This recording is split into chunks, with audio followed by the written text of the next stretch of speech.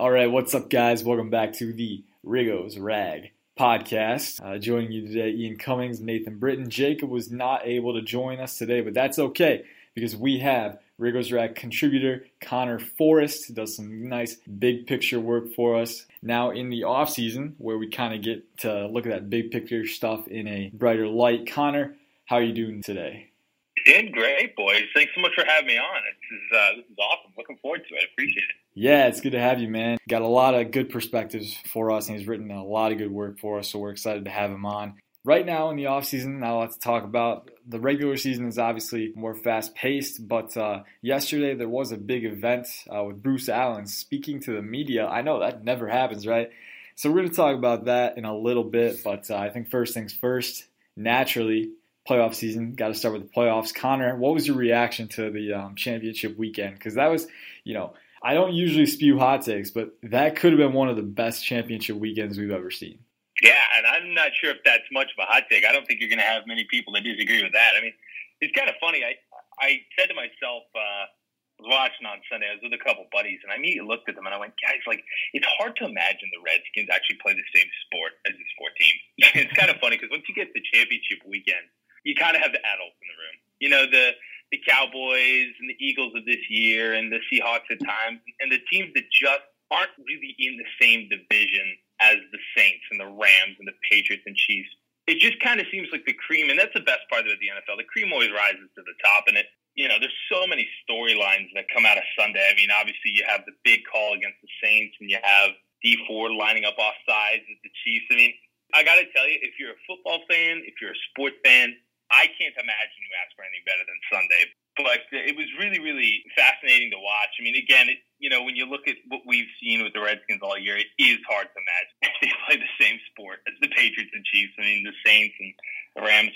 We could argue, we could talk about it. I mean, the NFC side, I think the Patriots were probably the better team on Sunday. And I know the Super Bowl is going to be fantastic. But, I mean, honestly, boys, what could you have asked for, a better game on Sunday? I know, 2 overtime games. I mean, all the controversy. I'll tell you what, we were watching it, and the Patriots won the coin toss, and from right there, you kind of knew that they were going to win it, because it's like, where's the defense in this game? That was it was high octane action. And Nathan, did you kind of get the same thought?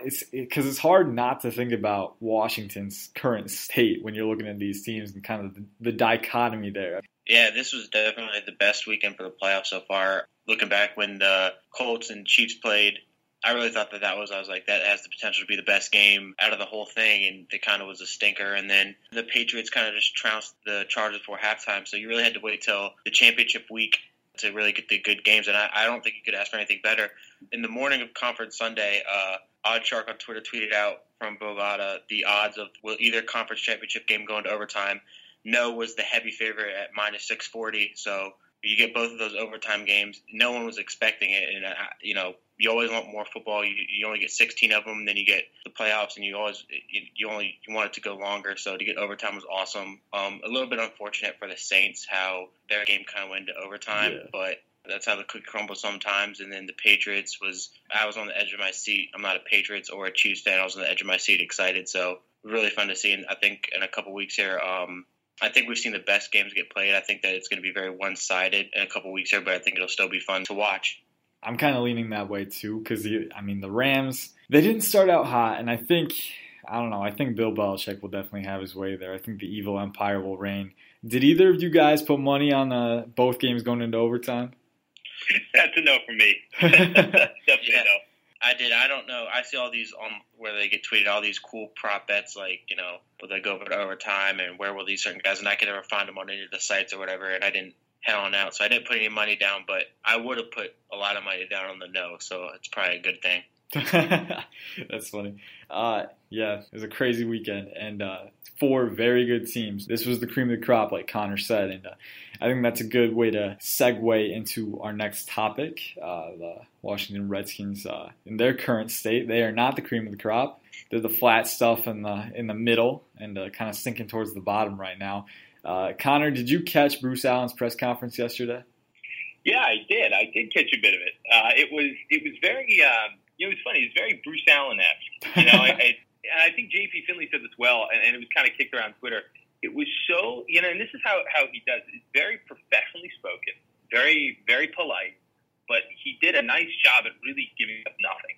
And I think the press were kind of put in a tough position because obviously you've got 7 DC press members down there who love to ask about 5 years worth of questions in about 6 minutes, but I didn't really take much from it.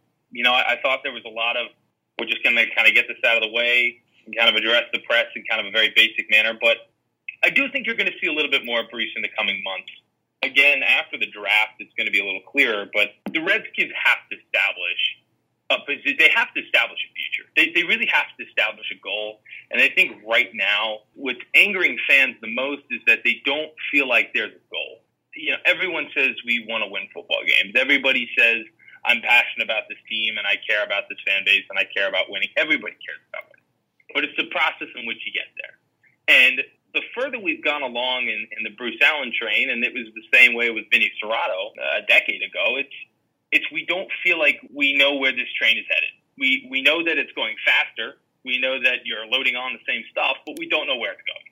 I really think that was kind of continued yesterday. It was good to see, and you got to give him credit. And I think you actually tweeted this out, Ian. I thought it was really funny. I did, for something inside of me, just felt a little bad for him. Because you could see in his face, there's so much more going on. The Redskins are 7-9. They lost their quarterback. The season went awry halfway through. There just seems to be a big disconnection. And obviously for Bruce, and for the Redskins in general, not just Bruce, but for Dan to come out, I think it starts with being transparent. It starts with talking to the media. It starts with giving the fans a clearer picture of where they're going. And I think that they're going to solve a little more of their problems. Can you come to expect that? I don't know. And quite frankly, I wouldn't put your money on it. But it was good to see him talk. Again, I didn't take much from it. I don't know what you guys took. Nathan, I don't know what you took of it. Yeah, I actually didn't get time to sit down and watch the whole thing, but I got a lot of the summary of he does his normal walking around questions and not really playing the political card, not really giving you anything. I think it's good that he came out and addressed, because I think that with everything that's happened over the past few years, and now with Alex Smith and the La Famina and bringing in all these former head coaches and defensive coordinating candidates just to not land any of them and kind of, no, we were just trying to get a different perspective. I think it's important for them to kind of come out and, even though nothing was said per se, kind of just get back out in the public eye a little bit. I think it's kind of a tough time for them to come out because they really don't have anything. In their eyes, they don't have anything to gain standing up there. All they're going to do is get ridiculed and, a million questions about the quarterback who might not play again, or horrific numbers, TV rating wise, and all the fans from other teams coming in and their stadium being half empty. So I really think that they're kind of just tucking their tails between their legs a little bit. I think, like you said, after this draft, I really do think that they're kind of going to have to really sit down, at their suits with their cigars and really figure out what they're going to do with this quarterback position and where they want to go with it, because you can't go into next year with Colt McCoy and Josh Johnson. You just can't, unless you come up with that goal internally that you're going to tank for either Jake Fromm or Tua from Alabama, which we'll never know. So I think they will probably address the quarterback situation relatively early. Maybe it's not round 1, might be round 2. And I think that's when they'll come out and kind of give a little bit more, say, look, we got our guy, we got our franchise guy, we're going to get this thing going and on the right track. I kind of took the same things. There's nothing really to take away from that. He gave a lot of the usual filler. But, yeah, Connor, I did tweet out, and I didn't get a lot of good responses to this. He doesn't have a lot of sympathy left in the fan base, but part of me does feel sorry for Bruce Allen. And if you're in the football business, your legacy is going to weigh on you, I feel like. And for him, that's compounded because his dad was George Allen. That's a high standard to reach, and I feel like he genuinely does want to win. Like you said, everyone wants to win. They've been so close. In his words, they've been so close over the past few years, 7-9, 8-7-1, 1 or 2 weeks out of the playoff race, which, on paper, yeah, you were in the playoff race until week 15, but roster-wise, construction-wise, coaching-wise, this team is never going to compete. They'll get close. Bruce Allen likes to say close a lot. He likes to throw that out. That was the biggest thing to me, is he said they were close. I don't think he really recognizes, like you said, Connor, that there's a process to winning. It doesn't just happen after throwing darts. You got to do it the right way, especially until today's league with modern offenses and using rookie contracts the right way and building your team with a vision and a strategy, not just blindly putting pieces together like you're playing Tetris. I think Bruce Allen doesn't quite get that. I think he and Dan Snyder both are probably a little impatient, but a lot of what you got is that they're interested in the results and not essentially the process. Right, yeah, and I think I saw this kicked around Twitter too. I mean, I really do genuinely think the more that the Redskins think they're that close, that's actually leading them further away from winning. Yeah, I think you have to strip it down, and I think you have to really start at the foundation. I mean, when you really look at the past 10 years, other than RG3, has there really been a quarterback situation that the Redskins have really felt settled on? Because I really am having trouble finding it. I mean, after RG3's injury, it was nothing but Jay Gruden coming in. Can he fix RG3? And then Kirk Cousins debacle. And then you get Alex Smith and you're fine with him. He gets hurt. There has to be a sense of belief. And obviously the fan base reflects that. But, I went to a lot of the games this year. And I had the pleasure of attending all 4 losses, which was fantastic. But I remember vividly sitting at the Giants game. And I remember looking around the stadium, and nobody there believed. Nobody there had any sense. And this is before the Giants boat race. I mean, you're looking around, and I'm having conversations with Redskins fans that are just there because, yeah, I got tickets back in July, and I basically have to be here. And it was sad because, we're not old enough to remember the Super Bowl years. We're not old enough to remember the years, the glory days. I mean, the best I could tell you is Mark Brunell, in the playoffs, and obviously Kirk Cousins, running in 15, but there just really isn't a genuine belief in the fan base. There's no belief in the front office, and it's reflecting in the team. And I think the further that they push the narrative of, hey, listen, we're actually closer than you guys think, the further fans go, listen, I've been on this train for too long. We're nowhere near where we need to be. Yeah. And I think the players actually pick up on that to a degree. Obviously you see DJ Swearinger go off the wire and, he gets chopped. There has to be a belief system from top to bottom in a common goal, and it has to be in the open because I feel like sometimes within the team, they're tugging the rope in different directions. Obviously, they all want to win, and that's obvious. That's a given. If you don't want to win, you're not going to be in football. You're not going to survive in the football industry. You have to have the drive to win. But it's the ways of getting there, and it's the ways of everybody pulling the rope in the same direction, and that the roster reflects the coaching staff, and the trust in the coaching staff reflects the front office, and the front office reflects the owner. And I just feel like they're all on completely different levels. And unfortunately, the fan base know it, and they see it, and they just, honestly, they don't believe in it. Yeah, and I feel like it's in dangerous territory here because the front office, while they've kind of expressed the indifference for the fan base, with the whole fire Bruce Allen thing, nothing happened there. I mean, we, like anyone, really expected anything to happen from that. But and then the attendance numbers, Bruce Allen in his press conference said he genuinely thought it was just the shoddy depth of the team late in the season that was the reason no one came, when in actuality, numbers were down the whole year. People are losing belief, and it's been a steady erosion process over 20 years. And they don't recognize that, but I feel like they're at least aware of it, aware enough where we could see a trademark splash move this offseason just to buy back some fans. And definitely. And that doesn't attune to the right way to build the team. The process that we've been talking about, the process that they need to commit to. And I've said this in a lot of articles, and it looks like things might get worse before they go better. Yeah, and I definitely want to touch what you guys said because you both made excellent points, and I really like how we look at it as it's a reflection on the coaching staff down to the players and the fan base, and how when we're saying we're close, we're actually getting further away. You just need to strip down. You look at all these reports coming out. Torian Gray just left to go coach of Florida, same position. He held here with the Redskins. You hear the Callahan and Tom Sula went out of their deals. And it's a culture thing. You couldn't get a DC in here.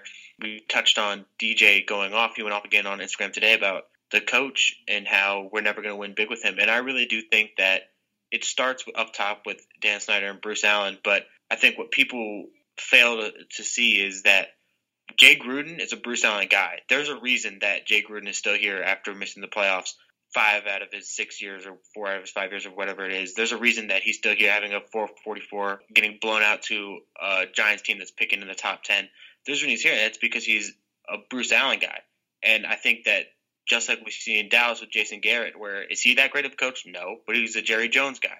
I think when you really get down to the nitty-gritty of it, that's what it is. It's a culture thing, and I see Jay Gruden as one of those guys who you want him there as your offensive coordinator, as your offensive mind. But can he lead a team where you don't have the outstanding talent? I mean, this isn't a 12-win team talent-wise. It's just not. This is a team that probably is around 500, and you can get an extra 1 or 2 wins out of them, maybe 3, if you have that motivational coach who can lead men. And I think that time after time again, we don't see Jay Gruden doing that. I told one of my buddies earlier today when we were talking about it, the video that came out a few years back when Deshaun Jackson was at practice and he gave Jay Gruden that purple nurple, and Jay Gruden just kind of shrugged him off and laughed about it. Right then and there, I knew that we were destined for nothing productive with Jay Gruden, because do you think that happens in New England? Do you think Tom Brady's going over or Gronk is going over and giving Bill Belichick titty twisters? No, he's not. They're sitting there, they're grinding it out, they're doing what they have to win.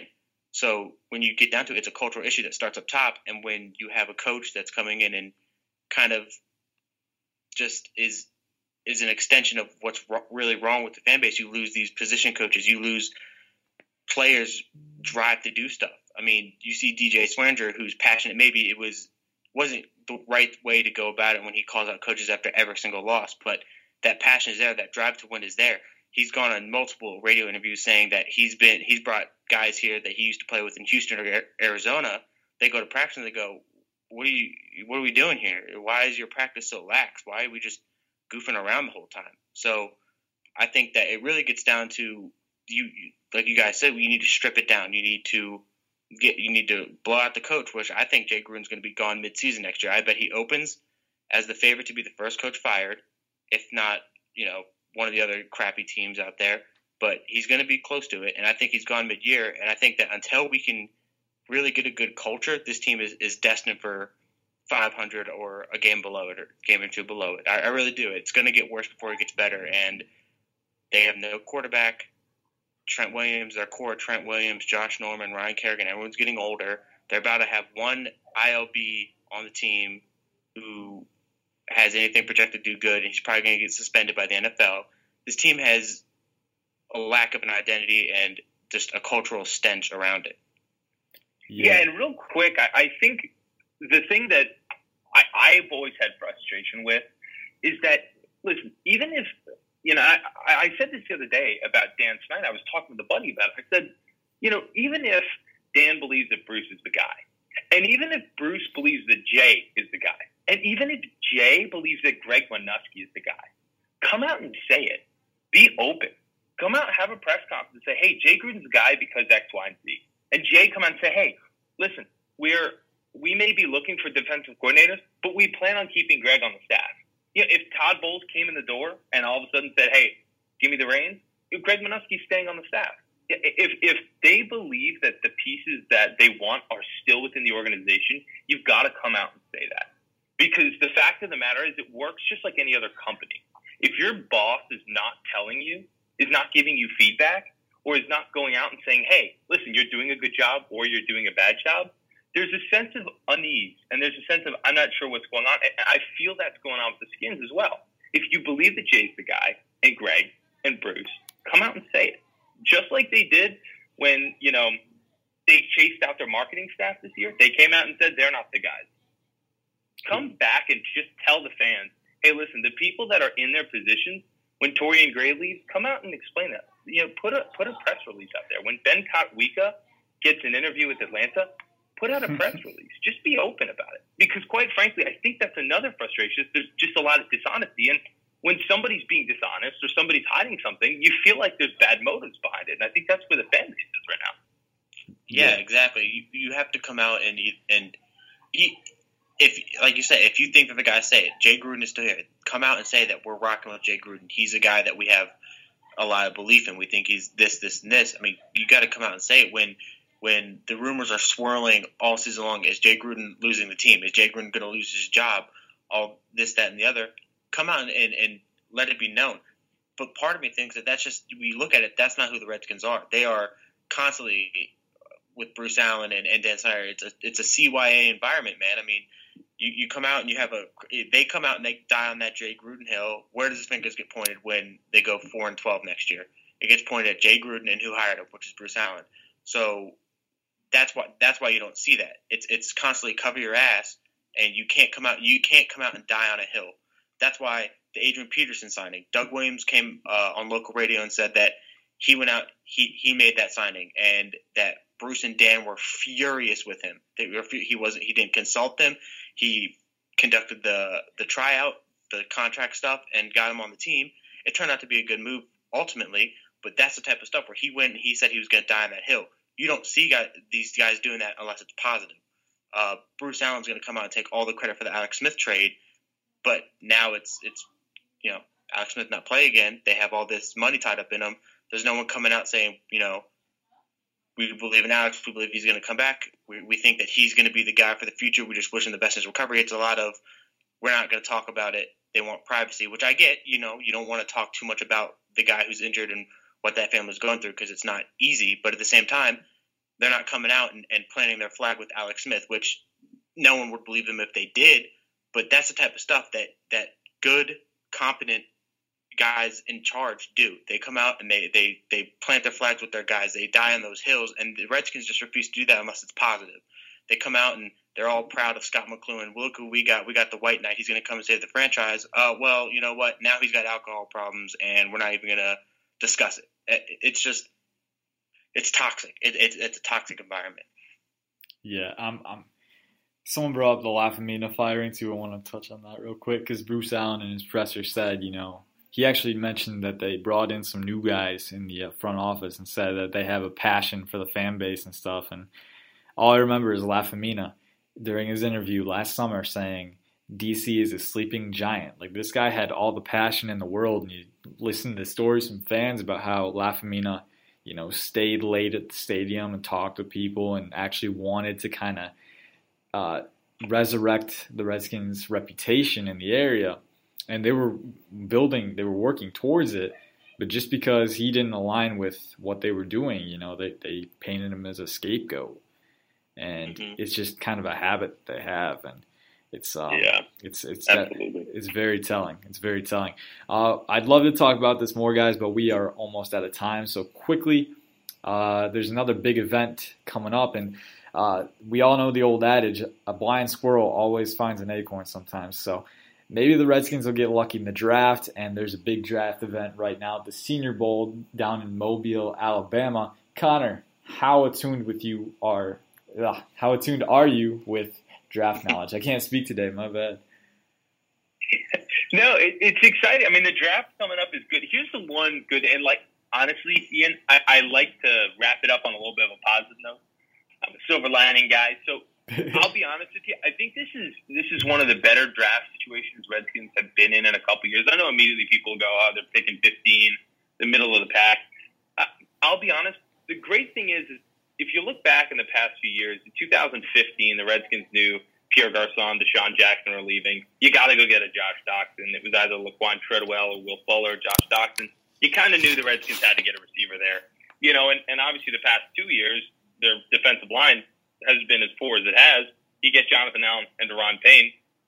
I think coming up, the good news is this draft is so deep in a lot of the positions that the Redskins need. Yeah. You've got a lot of receivers out there. You've got a lot of edge rushers. You've got good interior guys, good secondary guys. I think the Redskins don't, and I specifically don't feel like they need to be hell-bent on getting a quarterback in the first round at all, and I would even argue the second round.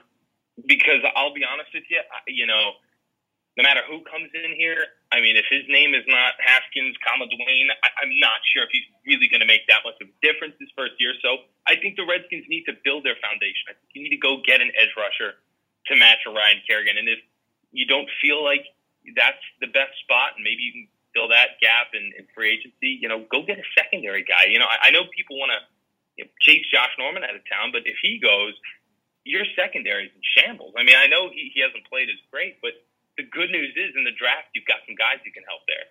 The secondary, Deion Thompson, I believe, from Alabama. he'd be a nice fill-in because Clinton Dix is more than likely out the door, and like we talked about. I mean, Monte Nicholson, who knows? But I really think the Skins are set in the first round because there's a lot of talent there, and I think they're finally in the position. I know last year we talked about best man available. I think they're finally in the position to really take the best man available. So I think this draft could look up for the Skins. Hopefully, hopefully they go after one of these studs because there's plenty of them. So I think the draft, at least the prospects are looking up. Yeah, for sure. This draft is super deep. I think everywhere but quarterback and running back, really. Which quarterback, it might be better to just wait for a year. Although, the Redskins might want to splash and take Daniel Jones top 10 and put him in an awful situation. But, it's one thing what they should do and what they will do. We'll kind of balance that conundrum over the course of the offseason. Nathan, are there any prospects at the Senior Bowl, maybe not even at the Senior Bowl, just guys in general that kind of stand out to you so far? Yeah, I think we have attention automatically turns to the quarterbacks, and we know this class isn't really hailed as a great one. I'm enamored with Drew Lock. I really like Daniel Jones, Dwayne Haskins, but I don't think he's going to be attainable. But one of my biggest things has been the secondary, and I think that the secondary and this linebacking core is really – they built a bully on defensive line, the Redskins have, and once you kind of get past that, it gets weaker and weaker as you go. I really like DeAndre Baker out of Georgia. I think that kid is I think he's going to be a stud. I think he's real physical. I think he's going to be excellent. I think that if they were able to get him at 15, you slot him right in opposite Josh Norman, or you put him in the slot if you really like Quentin Dunbar or whatever. But I think that he's going to be a stud. You look at Deontay Thompson from Alabama at the safety spot. I think that's good. I also think they might try to finagle some cap room and go get Landon Collins should he become available from New York. So I'm really looking at the secondary, and in the first round, DeAndre Baker, Greedy Williams, who probably again won't be there. Deontay Thompson is really where I'm looking to kind of solidify that secondary. But I mean, ultimately, this team can't really go wrong anywhere unless they pick a running back in the first round. You know what I mean? Like, they have needs everywhere, whether it's age, whether it's lack of talent, whether it's just depth. Anyone they pick in this first round really should be a good pick for them unless they reach for a Kyler Murray or, some project quarterback like that. So I really would like to go out and see them add to this defense, either right in the front seven or in the secondary. Or maybe they go out and get 15 would probably be a little bit too high for Brown out of Oklahoma, Hollywood Brown, Antonio Brown's cousin. I think that it'd be a little bit too high for him, but to go get a wide receiver is something I really would like to see. So, like you guys said, they're in a great spot. It's a deep draft. They really shouldn't, go wrong anywhere. Yeah, for sure. The buzzer's almost here. So, really quick, Super Bowl predictions. It's that time of year. Connor, why do you think who do you think is going to win? Me and Nathan both have the Pats, I guess. We said that before. Who do you think is going to win? Because you think it's going to be a little closer. Honestly, I can't imagine the Patriots don't win this. I mean, I've made myself look stupid betting against Tom Brady before, and I don't think this year's Super Bowl is going to be any different. I got the Patriots, and I think they'll actually handle it pretty easily. I don't think Jared Goff's ready for it, so I'm taking the Patriots, boys. I'm joining you. All right. I think that this Super Bowl is really going to be looking at past and present. I think you look at Bill Belichick, arguably the greatest mind of all time, greatest coach of all time, and Sean McVay, a guy who, if you've shaken his hand in the past 10 years, you're getting a head coaching job. So I think that the Patriots are going to handle this one, but I do think that I don't think this is going to be Sean McVay's last time there. I think it's going to be a tremendous learning experience for him. I really think that he's going to, take everything that he's proven to be that evil genius on the offensive side of the ball, and I really think that this is going to be a great learning experience, and we might be seeing the second coming of Belichick. All right, so 3 votes for Belichick, but there's a silver lining for McVay, and in 2 weeks we'll see who's right. Will McVay prove us wrong? Will Bruce Allen learn, or will he botch another offseason? We'll have the answers soon, but for now, guys, we're going to leave you to think about it. Thanks for tuning in, as always. Peace out. Have a good night.